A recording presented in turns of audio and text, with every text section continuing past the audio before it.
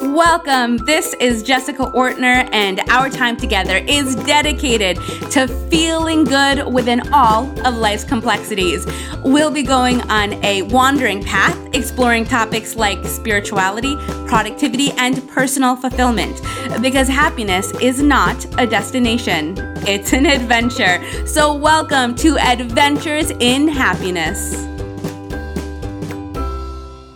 Hello and welcome to episode 35. We have something great in store for you once again, and this episode is a bit provocative. The woman I'm interviewing, Regina Thomas Hauer, she's a best-selling author and the creator of Mama Gina's School of Womanly Arts. She is one of my closest friends, and she is really a pioneer on the planet. She's been researching the nature of pleasure and dedicated her life to the principles of pleasure and having fun. She is teaching women how to wake up, how to truly feel alive in their body, alive in their lives. And her new book is so provocative. The title actually is so provocative that she can't even say the title within emails or within social media because it gets blocked. And the title of her book is Pussy. Now, before you get offended or cringe, there is a really interesting reason why this is the title of her book and why she talks so much about this word and the beliefs that we've grown up with as women. Now, if you are a man, you can still get so much out of this. I don't want to say anything else because she goes into such great detail. It is fascinating. It is what the world needs. So keep an open mind and most importantly, enjoy. We have a lot of fun. And if you like this, spread it. This is an act of love. So once again, spread the love. Enjoy.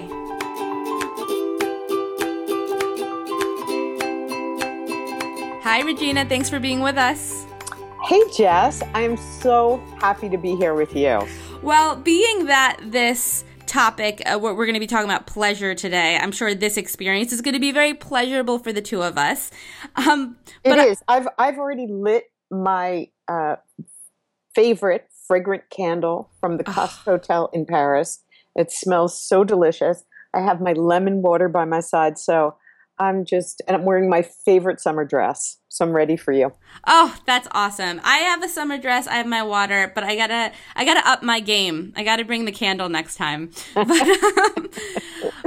so starting on the conversation of pleasure, I need to ask you about the big elephant in the room. The one thing that I think most people focus on when they learn about your work, and especially when they hear about your brand new book, congratulations, by the way. Thank you. Which is called Pussy. Now, you even write in your book, in the beginning of your book, that pussy is often the ultimate smack to a woman's dignity. It's used with the intention to hurt and humiliate, and it's also the lowest of lows for men. No man wants to be called a pussy, but this is a word that is very important to your work. Do you believe this word is so powerful, and why do you use it?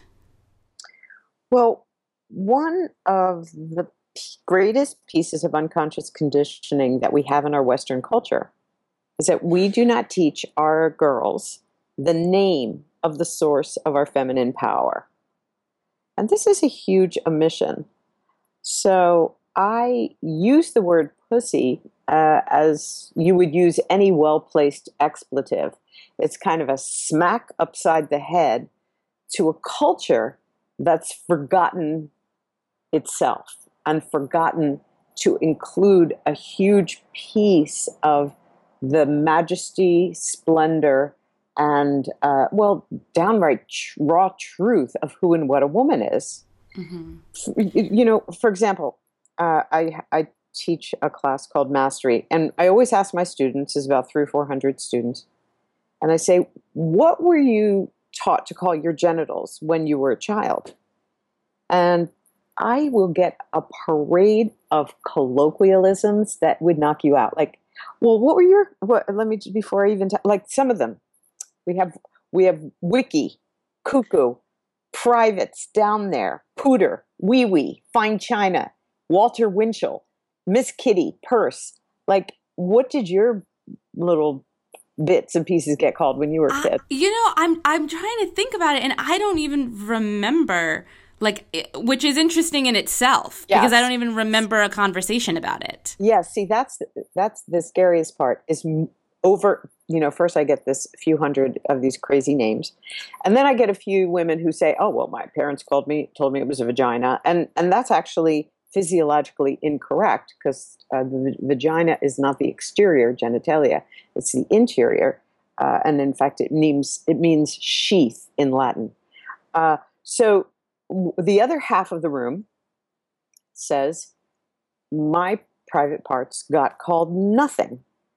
And just as you described, there was no name. And when you don't name a part, it doesn't exist, right? We have no common language to describe that which is most essentially feminine about us. So we don't have a way to locate and own our power as women. And it's not the same for guys. When I teach a course for men every June, and when I do that, I'll ask the guys, what did your bits and pieces get called? And they'll all say, I got a penis, Regina. What's your problem? Right. They have a shared language. And you can learn just as much about a culture from what it's missing as what it embraces. And as women, we have all been missing this commonality of the name of that which is essentially feminine about us. Let's think about internet. 15 years ago, I was faxing things, right? There was people weren't on the internet the way they are, the way we take it for granted now. And now we have a way of describing something that we use every day. But for women, we do not have a way of accessing, describing, locating, talking about, sharing information about the heartbeat of our femininity. And it's a huge omission that has a huge consequence in a woman's life, because it basically breaks out like this. A woman who owns her pussy owns her life. And if she don't, she don't. And it's kind of that simple. So then let's go into this, the power of the pussy and the power of naming this and knowing where your power comes from. Would you compare it to the way that some people say, follow your heart? Yeah. It's even more powerful in a way than following your heart. Like if you can really locate your raw pussy truth, right? Like your deepest intuition. Because when I say pussy, right, it's a vulgar slang word. But that's not the way I'm using it. I'm using it to reclaim a woman's source energy. So when I say follow your pussy, the 8,000 nerve endings that are held inside every woman's body, which is an extraordinary amount of nerve endings. It's twice the nerve endings that men have in their penis, right? So we have all of this sensitivity. And the clitoris is so powerful. It integrates information from the conscious, the unconscious, the hypothalamus, the neocortex. It's this huge sensing organ that allows us to intuit a depth and breadth of our own sense of ourselves as women that's even more multi-layered than listening to your heart. Mm-hmm. Because it includes your feeling, your entire feeling, your sensual connection to yourself and to the world. So when you are listening to your pussy, you're actually tapping into a kind of your intuition that is almost a superpower. Just like the way a woman can, I'm sure this has happened to you a dozen times, where you're thinking about a friend, and then suddenly the phone rings, your friend calls. It's sort of, there's a part of your nature that it's almost like a 1-800 psychic. That's how powerful your pussy is. Right. So it's here we have this intuitive force, but a lot of people maybe who are listening to this, they might be wondering, well, are we talking about it always being, because when we think about the pussy, we think of sex. We think it's sexualized. Mm-hmm. And obviously when it comes to pleasure, that's an element. But can you talk about it almost as a whole? We're not just talking about sexual pleasure here. This is about like a full holistic pleasure in every aspect of the word. Yeah, it's not just pleasure.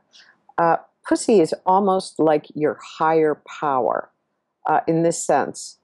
You know how powerful you feel when you are turned on, when your light is lit, when your enthusiasm is engaged, when you feel your life force.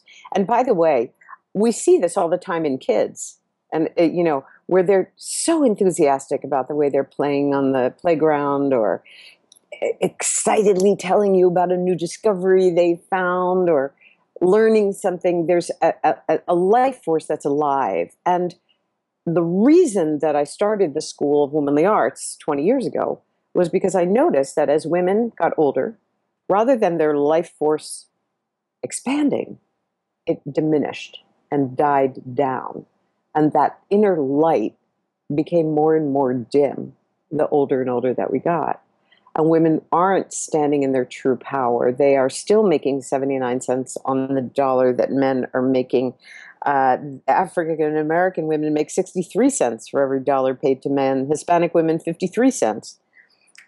Women hold only 19% of the seats in Congress. And last year, of the 9% of top grossing films released, only 9% were directed by women. So women are underrepresented.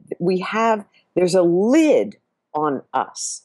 There's something blocking our essential life force from pouring into the world. There's kind of a crisis of confidence, even amongst women who are very successful. Right. What I like about your work is that, yes, when we're having this discussion about the world right now and these statistics, sometimes we can look at a world and go, there's certain things that are against us, but also the knowledge that at some level we are holding back our own power. Mm-hmm. You shared a really great, I was reading the book, and it's interesting when you shared that story about Harvard, how was it business school where women were also graded by participation?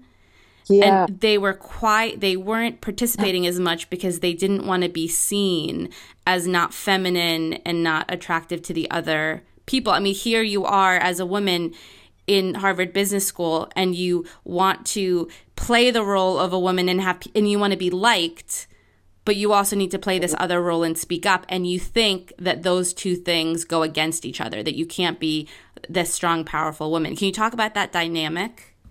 Yeah, it was a super interesting study this Harvard study. It was about 3 years ago. That reporter was kind of interviewing some of the professors at Harvard, and what they were finding is that the best and brightest women went to the B school at Harvard and were either dropping out or not succeeding, and they certainly weren't accomplishing the same in terms of these beautiful, powerful jobs. They weren't getting the same kind of networking as the men were getting who went to B school. And on deeper inquiry, actually, Harvard hired, among other things, a hand-raising coach to teach women how to raise their hands in class, because women tend to doubt themselves, question themselves, second-guess themselves before they're willing to participate, in addition to the problem of not wanting to appear smarter than the other guys in class in case they would, diminish their chances of finding a great husband. So all of these are examples of what happens in the world when a woman doesn't own her pussy, right? When she's not feeling that native, joyful confidence and power in who she is as a woman, She's always going to look outside of herself for markers as to should she speak or should she not speak. She's waiting for outer approval before she makes her move because she's not connected to her inner sense of her own confidence. And so what I wanted to do with this book, why the subtitle is called A Reclamation, is to give women access to owning a part of their feminine that they've never been taught to access. Because what that does is connects a woman to her source energy, her essential power that's only available to her through her connection with her sensuality, her sexuality, the fullness of her feminine. And once a woman plugs into that life force, she is unstoppable. It doesn't matter whether there's a guy in class if she thinks is hot.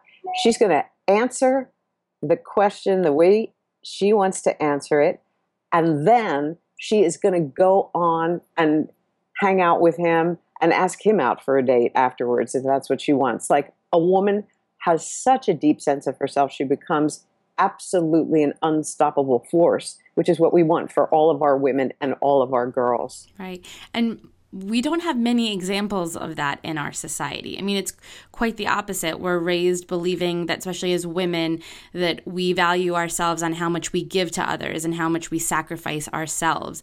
Can you talk a little bit about that mentality that doesn't even come from our generations, that we're kind of battling from our getting it passed down from our great-grandmothers and our grandmothers? Mm-hmm. And with that, how do we find the example to do things differently? I mean, it seems like we're in a really tough position. Yeah. Well, women have been taught to ignore their pleasure for centuries. We're taught to take care of our husbands, take care of our kids, take care of our boss, but we're never taught to take care of ourselves. We were never the priority.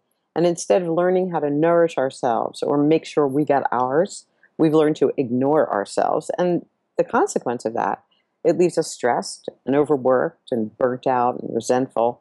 And when a woman is stressed, her body produces stress hormones like cortisol. And too much cortisol in a woman is going to experience depression and irritation and sadness and loneliness and anger. And it creates inflammation in the body, which contributes to a whole host of diseases. But when a woman has a pleasurable experience, and that could be an orgasm or a dance break, or a hot shower with a great bath gel, she's flooding her body with nitric oxide. And that turns on all her neurotransmitters, such as beta endorphin and prolactin. And now she's actually creating health in her body, and her light is backed on, and she's turned on, and she's tuned into her power, and rather than just paying attention to her deficits or what she could do to other people. So pleasure is really the key piece for turning a woman around and having her able to balance those interior scales and begin to pay attention to herself for the first time in generations. Oh, I like this idea. So of paying attention to ourselves, that once we experience pleasure and we make that a habit, it's easier to listen to our internal voice. Yeah, so much so, because we live in a patriarchal culture. And what that means is that the masculine and men are valued more than the feminine and women. And all that means is we're out of balance. The masculine is good, the feminine is good. It's just all of us were raised in an out of balance way of prioritizing the masculine sides of ourselves. And so it's just like cardio strength without the training, or, eating only protein and no vegetables. You need balance to be healthy. And you'll recognize the skills of the masculine, or the traits of the masculine. You're asked to man up, or put your nose to the grindstone, or win at all costs. Don't feel, be logical and practical, go it alone, emphasis on the individual gain, not the global good of the whole. And so all of us have been educated to prioritize those values.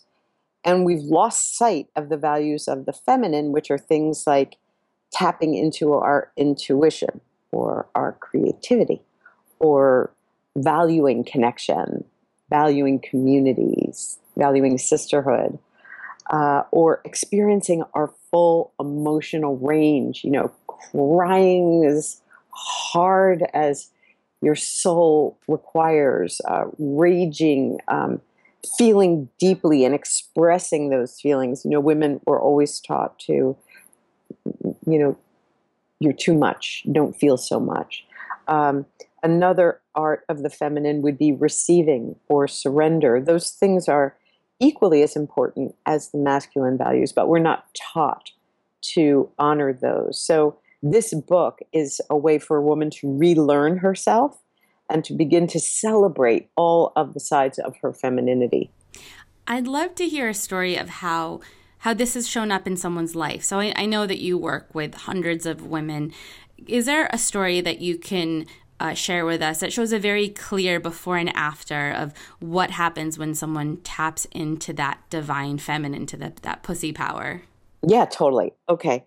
I'm going to tell you a story of a woman that I just think is so brave and I admire so much. Her name is, I call all of my students sister goddesses. Sister because every woman is sister to one another on this planet. And goddess because there's at least a drop of the divine in every one of us. So Sister Goddess Diane, right? She came to my class because she was she'd actually hired a lawyer, paid the $10,000 retainer, and she was all ready to get a divorce from her husband. She had a young child as well. And the very first weekend of the class, she had a revelation, which was that in these 10 or so years of marriage, she had never, ever really allowed her husband to really get to know her body.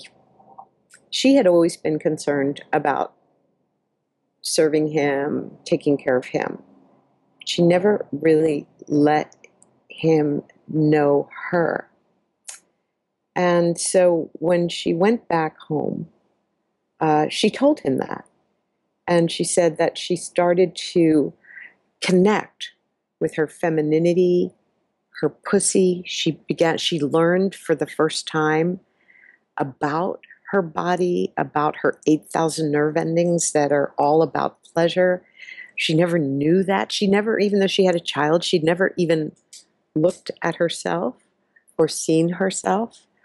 And she had been feeling so resentful of feeling like the marriage was all about him and none of it was about her.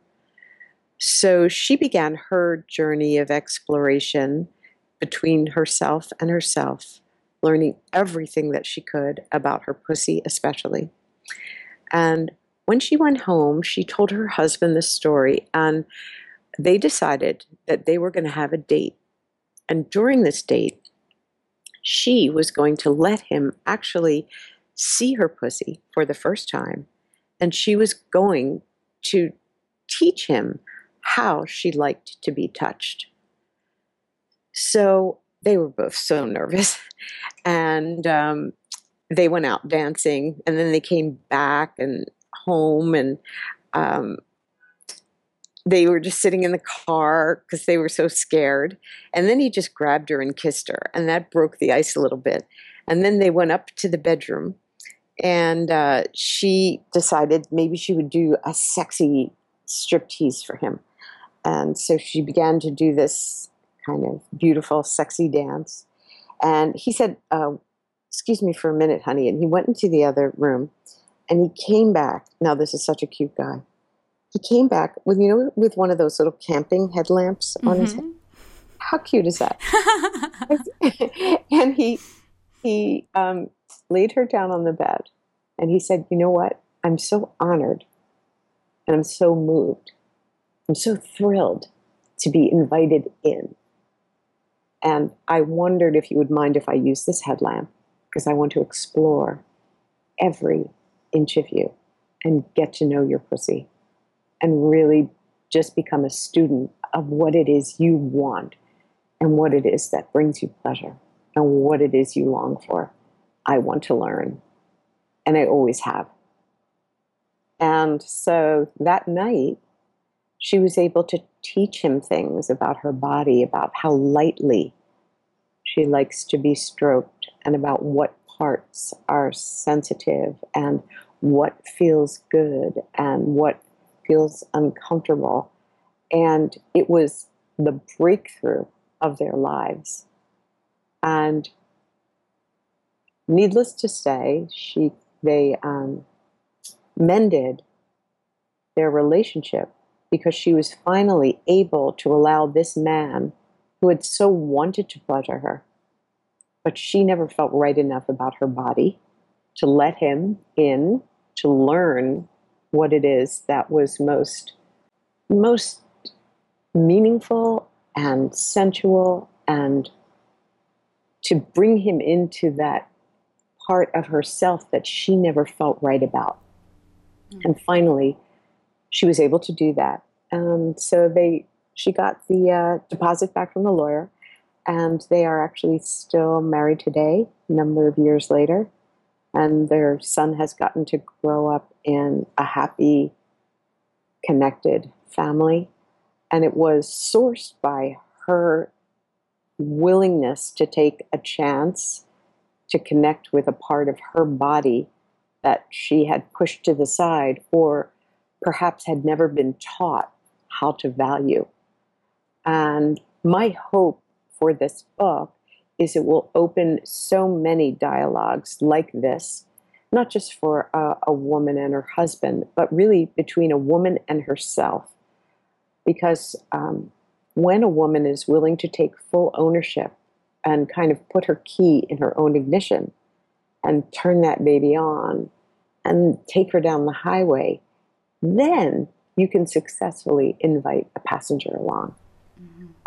So that was one example. I could give you so many. There's women who've reclaimed themselves in the workplace.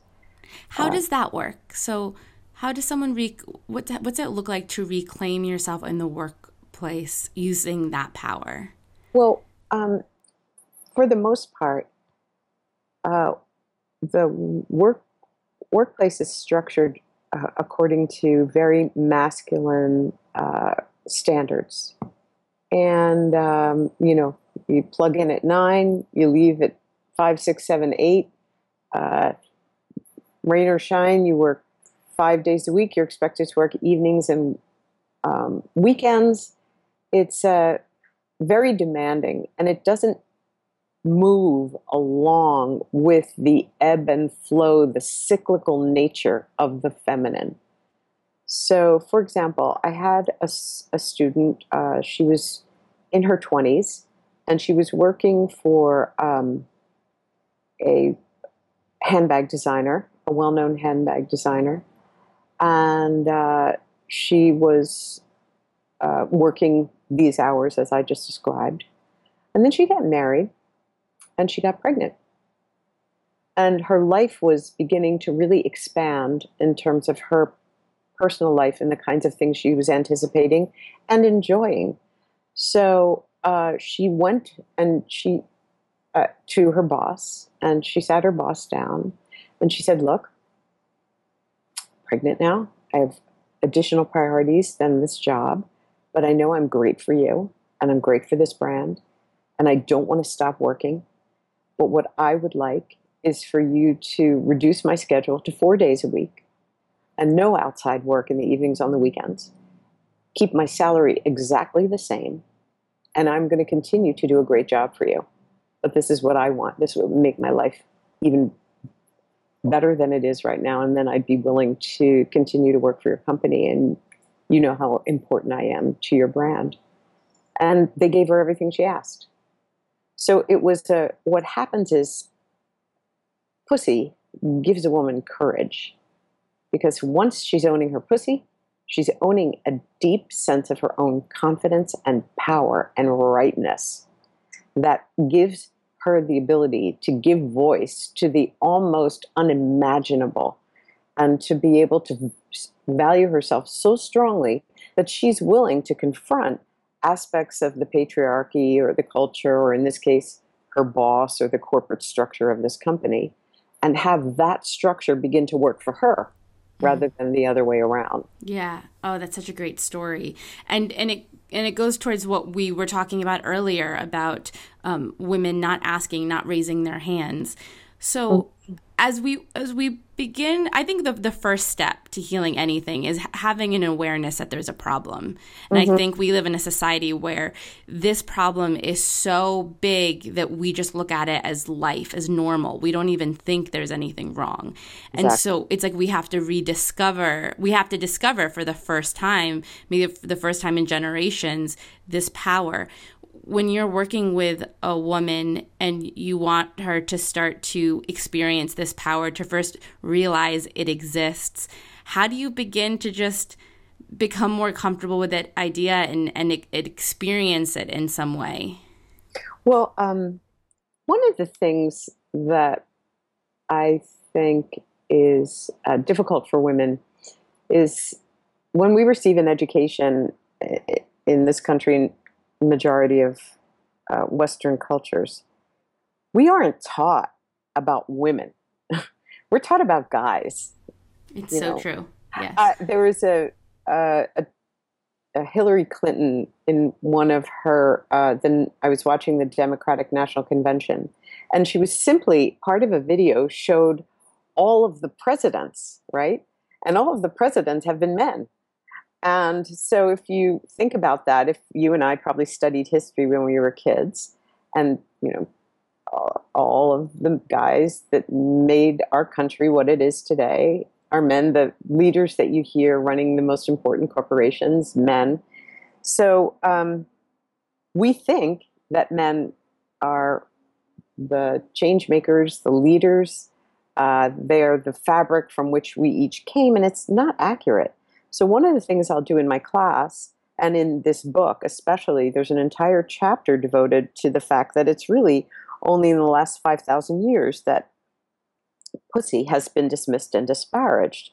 And for at least 30,000 years prior to that, the feminine was revered and pussy was worshipped. It was all about Mother Earth or the Great Mother.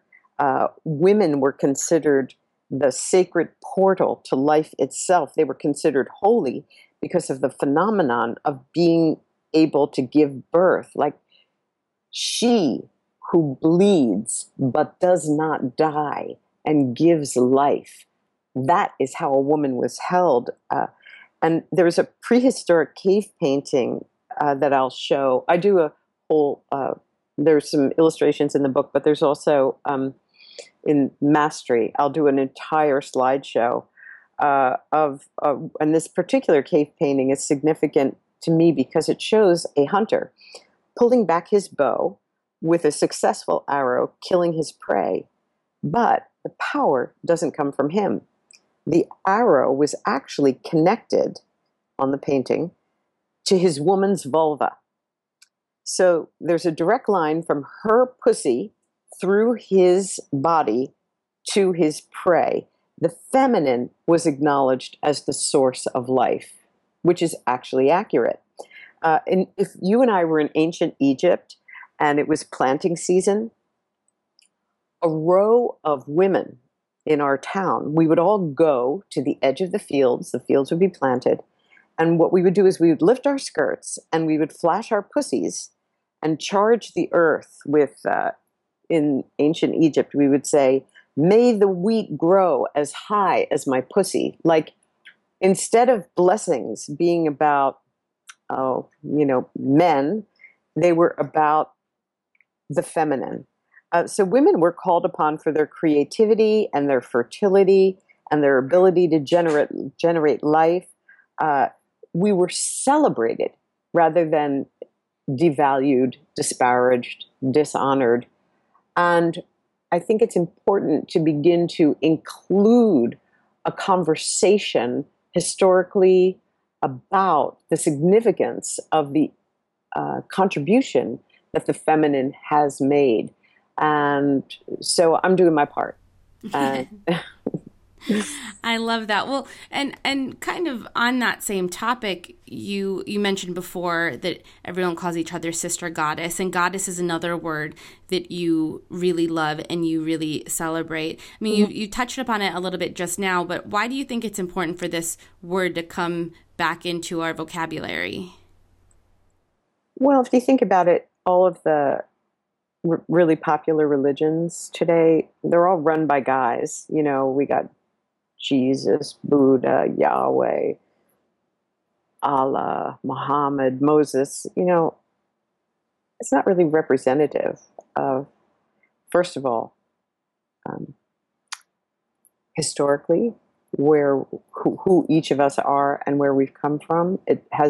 There's an exclusion of the feminine in these houses of worship, and I think it's important simply to balance the scales by presencing.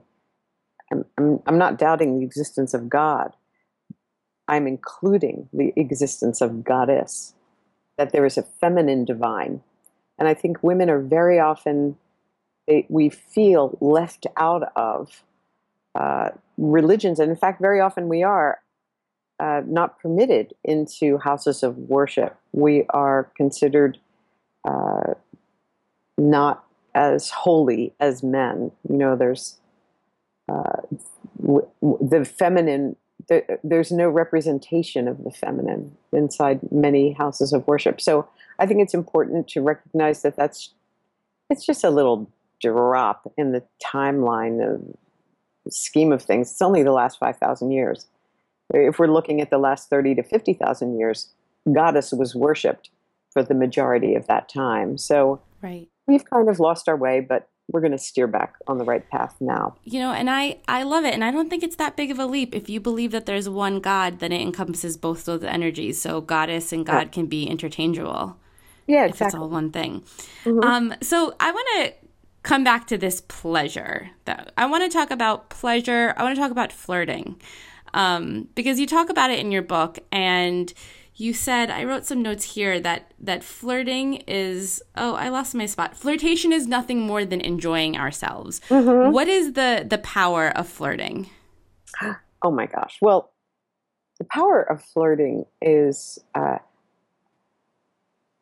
it's multi-layered. Women have been taught that you're supposed to flirt to get stuff. You know, oh, if I flirt with that guy, he'll buy me a drink. Or he'll ask me on a date.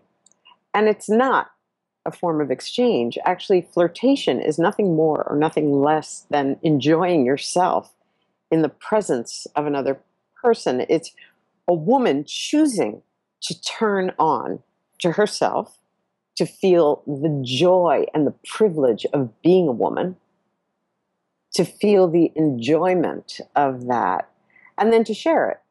And flirtation is in our DNA. Women we flirt with dogs. We flirt with babies. We flirt with each other, you know, like, oh my God, you look so hot. And then you'll be like, oh, no, you look hot. You know, that's what we do when we are in our natural turned on state. Meaning, and when I say turned on, I'm meaning connected to our life force, connected to our source, connected to our pussies. You cannot flirt if you are not connected to your pussy. You are not plugged into your power source. So that's the number one, is you have to plug in to your own joy and enjoyment of the privilege of being a woman. And from that, so much fun develops. It's actually a great way of taking care of the world. You can change the energy of a grumpy Starbucks barista if you just walk in there and you flirt with him or her. And then people catch flirtation. Just like, you know, we don't evaluate this so much, Jess, but women have this kind of virulent, unspoken condition of self-doubt, self-deprecation, self-hatred. And you can pick up on it. If you're, you know, like, let's say you're a little girl and you're going into the kitchen and your mama is just in so much doubt and so much trepidation, so much self-hatred. she's thinking, oh my God, am I right? Good enough mom? Oh my God, am I making enough money? Oh, am I taking enough care of the house? Uh, you know, why did my husband leave me? Whatever those things are that happen in a woman's life, and she's doubting herself, her daughter picks up on that doubt. And when you're in a state of self doubt or self hatred, you can't flirt. I mean, you end up passing a legacy of self doubt and self hatred onto another generation. And we don't evaluate that as a problem, that small internal decision that we think is invisible. It's not invisible. It's visible and spreadable. And right now we have this opportunity as women. The more we can connect with our pleasure, the more we can connect with our pussies, the more we are going to have the ability to reverse this legacy of self-doubt and self-hatred that's even visible at the level of Harvard Business School, and begin to turn on ourselves, turn on the world to the power and the importance of the qualities of the feminine. Yeah. And when we have this conversation about flirting, I think it's important to mention that mention the way that we're looking at it, because someone might say, oh, well, you can only flirt with your husband, or that's being provocative, or it has to be sexual. You know, flirting is just the precursor to something sexual, but it's not. It's like, it's this playful energy of enjoying ourselves. You got it. You know, as you were sharing that, I had this memory. I haven't thought of this for years, but when I was 17, I convinced my principal to let me go and be an exchange student in England. And so I spent the first, it was crazy. I spent the first 6 months of my junior year of high school in England by myself. And I had a lot of liberty. Like literally it was like someone just dropped me off in England. And I started traveling by myself. And one day I missed a train and I was really lost and I was by myself. And I don't even remember the whole story, but there was this like whole story about how I got home. But it was because there was like one of the guys at the train station who worked there helped me out and he got me on a shuttle. I don't even remember the story, but the only memory I really have is that when I came back home, I was speaking to my history teacher and I was telling her this story and she was like, well, how did you get this person to help you? And I was like, well, I just took a deep breath and I complimented him and I just smiled and I just worked my way into it. You know, basically what I was doing was I was flirting. I was tapping into that energy. And she said to me, oh, well, that just put down the feminist movement back 20 years. She made some comment like that. And then I remember... That is so mean. Yeah. And so not true. Well, and I remember stopping and thinking, oh, should I have been playfully trying to get this person to help me? Like, what was the other thing that I should have done? What was the appropriate way to act? Oh, my gosh. Well, you know what? You could not have been more spot on. I think it's a shame. You know, that's one of the things that happened within the women's movement is I consider my work the fourth wave of feminism, which is really taking all of the qualities of the feminine and bringing it into the larger culture. But you have to remember that the women's movement, feminism, it was born out of anger, righteous anger at the inequality of the way women were treated. And there are vestiges of that anger, especially 10 or more years ago, that, well, they still exist today, where women, you know, we've all experienced being passed over, or devalued, or diminished, or disparaged in some way by the larger male-oriented culture. So I can understand your history teacher's response, but it was inappropriate and it was inaccurate. The truth was that you were moving from your feminine power, which was standing inside of who you are and feeling so right about yourself that you were willing to receive the help and input of another person. Because flirtation is nothing more and nothing less than enjoying yourself in the presence of another person. And you were kind of surrendering to the fact that you were lost in a strange country and you were willing to receive help. And that actually advances the cause of women, doesn't put it back at all. Yeah. I'm really impressed that you did that. What a ballsy little kid you were. Oh my gosh. Thank you. Thank you. Yeah, I'm sure that as people are listening, as the audience is listening to this interview, you start to think about different moments in your life when you were shamed by being something that we now are realizing is powerful. Exactly. Or even receiving. I remember having I have a friend who's much older, a single woman, and she'd always, anytime she needed help, she had a guy over able to fix things. Mm-hmm. And I used to be like, are you hooking up with these guys? I mean, isn't it horrible that that's my assumption? Like, why are these people helping you? Yeah. Like, what are they getting out of this? And she was like, no, nothing. Like, men, and she said to me, men just really like to make you smile. Yeah, exactly. Men love to be of service. They love to help us.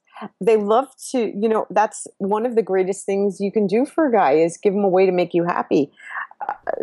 But we have all this fear around receiving. Like, what's it mean for us to receive? Does it mean we have to give something back? Or exactly. Is it okay? Does it make us wrong to receive when we're the ones who are always supposed to be giving? Exactly. But remember, that is a value system that's based in a patriarchal culture that excludes the values of the feminine. Yes. The values of the feminine are all about receiving and surrendering and recognizing the connection and community and the interconnectedness of everything and everyone. But the masculine culture doesn't value that as much. So what happens to us is we start to internalize the values of the culture that doesn't honor or value us, and we start to doubt ourselves and to start to doubt our own feminine natures.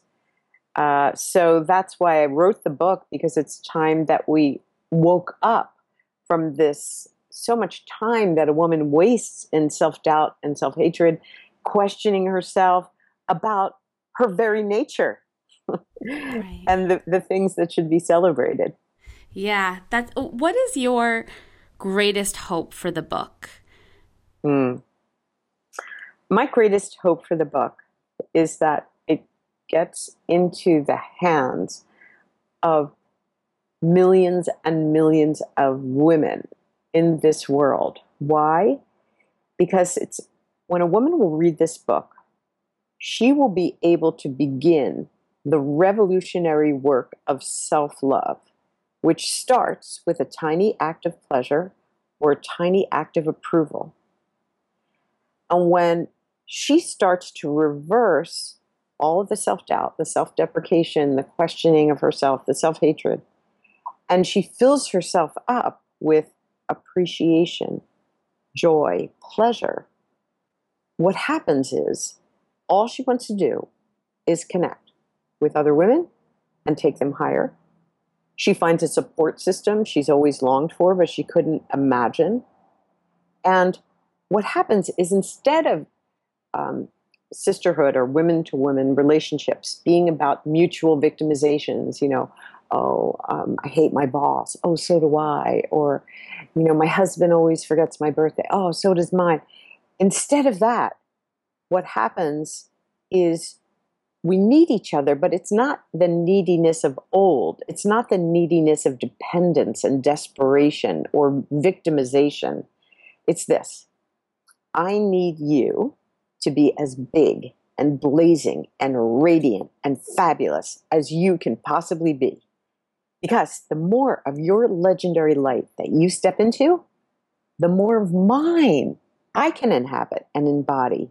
And by standing in my own sacred radiance, I open up room for you to stand in yours, beyond the parameters of what I can imagine. So once women get a hold of this book and begin to understand who they are as women and stand for that loudly and proudly in sisterhood, we can remake this world in our lifetime and rebalance the scales so that women and the feminine are honored and celebrated and revered just as much as we celebrate, honor, and revere the masculine. And that is going to change this planet. The world is so hungry for the voice of the feminine right now. And I am so excited to have this work move forward and have the feminine move forward in everyone's lives, because that change is required to uplift and elevate and move the consciousness of our world forward. Yes, and it's not only elevating women, it's elevating the world. You This benefits the men around us as well. Oh, so much so, so much so. And and it will give every woman a sense of that power that she's always been longing for, and a sense of her own sacredness that is her truth. And I'm so psyched. Yes. Well, I have the book, and I've read the book. It's a fantastic book. I'm so proud of you. And it's important work. This is a movement. Do you have a few more minutes for just a few extra questions? Yeah, of course. Yes. Okay, so I have a few questions I like to ask everybody who's new to the show. The first one is, can you share something that happened in your life that seemed horrible at the time, but ended up becoming a big blessing? Oh, yeah, absolutely. I think almost, there's so many of those instances. I would say one of the things that happened to me that seemed horrible at the time was my divorce, which is now, it's 10 years ago. And at the time of divorcing, I had a young child, which now she's on the threshold of almost going to college, as you know. And I was in $250,000 of debt because of having not been really conscious about the money issues in my business. I had asked my ex to be in charge of that. So here I was, starting a new life with a child that I was taking care of, and a big debt, and a big dream that I didn't know how I was going to fulfill. And I thought it was the worst thing that could ever, ever, ever happen to anybody. And what happened for me, through, of course, a lot of phenomenal grace and so much hard work, and then some, and so much enthusiasm, was I began to locate a part of myself that I would never have accessed if I had not been given this opportunity called a divorce, and which was, I learned that I was an extremely powerful businesswoman. And I didn't ever even think I wanted to be that. But I learned not only how to run a company, but run a company by the values, based on the values of the feminine, and to run my entire school, which is started in my living room with a handful of women. And now I have programs which have hundreds, if not thousands, of participants. And I've reached women all over the world. And all of the programs are delivered with such a high standard of excellence, and the value to each of the students is so profound and so life-changing. And so I found capabilities inside myself of not just my creative voice, my voice as a performer, my voice as an artist, my voice as a writer, my voice as a businesswoman, that I'm sure I would never have found if I had not been given that giant boatload of challenges exactly when I got them. Right. I love that. It's so important to remember every time we go through a challenge that through those challenges sometimes come, I say most often come such big blessings. Mm-hmm. Now, the last question I have for you, I really want you to think about it. If you could be any kind of animal, what would you be and why?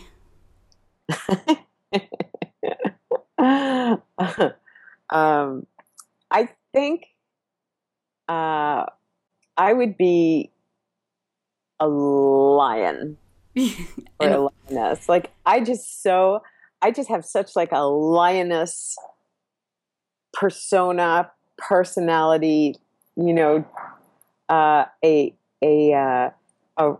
huge amount of courage, a huge amount of heart, really protective of my tribe, which includes my daughter, my friends, my community of sister goddesses, and I relate deeply to that feline side of myself and that cat-like ability to pounce when it's needed and to I guess I consider myself to be the queen of the jungle. I love that.